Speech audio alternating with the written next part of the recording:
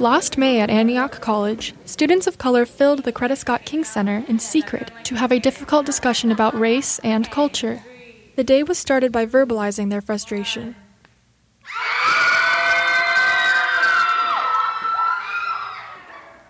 They called it a day of disappearance.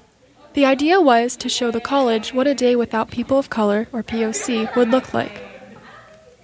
Many POC felt as though they've never been seen in the right way. I don't like to make myself disappear. That was Noella Nzishura, a fourth year at Antioch College, one of 30 students and faculty members who attended. Because we've been, in general, in society, we've been made invisible. Like our thoughts, our skin color, even though it's so vibrantly there, it's not seen. Noella says she is too often seen for the color of her skin, but completely unseen when it comes to opinions and involvement in the classroom. The reason that a lot of people are afraid of dark people is because the concept of pureness and what is scary. Dark is scary.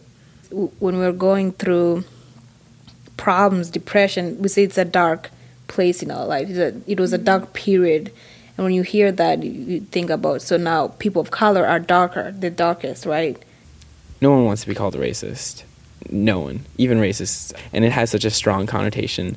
Once you call someone a racist, like, they will do anything to, like, not be called that. Lucas Batista, a second year, analyzes the social constructs of racism. There are different types of racism and different places that racism comes from, and it needs to be acknowledged that, like, there needs to be a certain amount of humility from people who don't have that experience.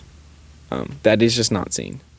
But I think, like, authentic, like, real engagement comes in, like, your everyday actions, like us communicating with one another and saying, like, I'm seeing you. You know, you have to, like, really see people. And I think it's hard to understand people's issues when you don't see them. And it's hard to understand people's issues when you don't try to see them. Angel Nalubiga, a second year, brings up a very important question. Who are we authentically engaged with? What does that look like? But in the end, I was like, I don't need to understand why some POC need this. I just need to come and support them.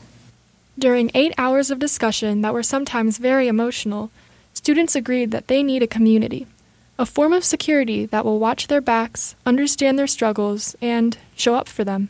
Here's Ashawn Allen, a third year. Being able to have that love for yourself and being able to really celebrate who you are can further help you to build a culture, I guess, with other people.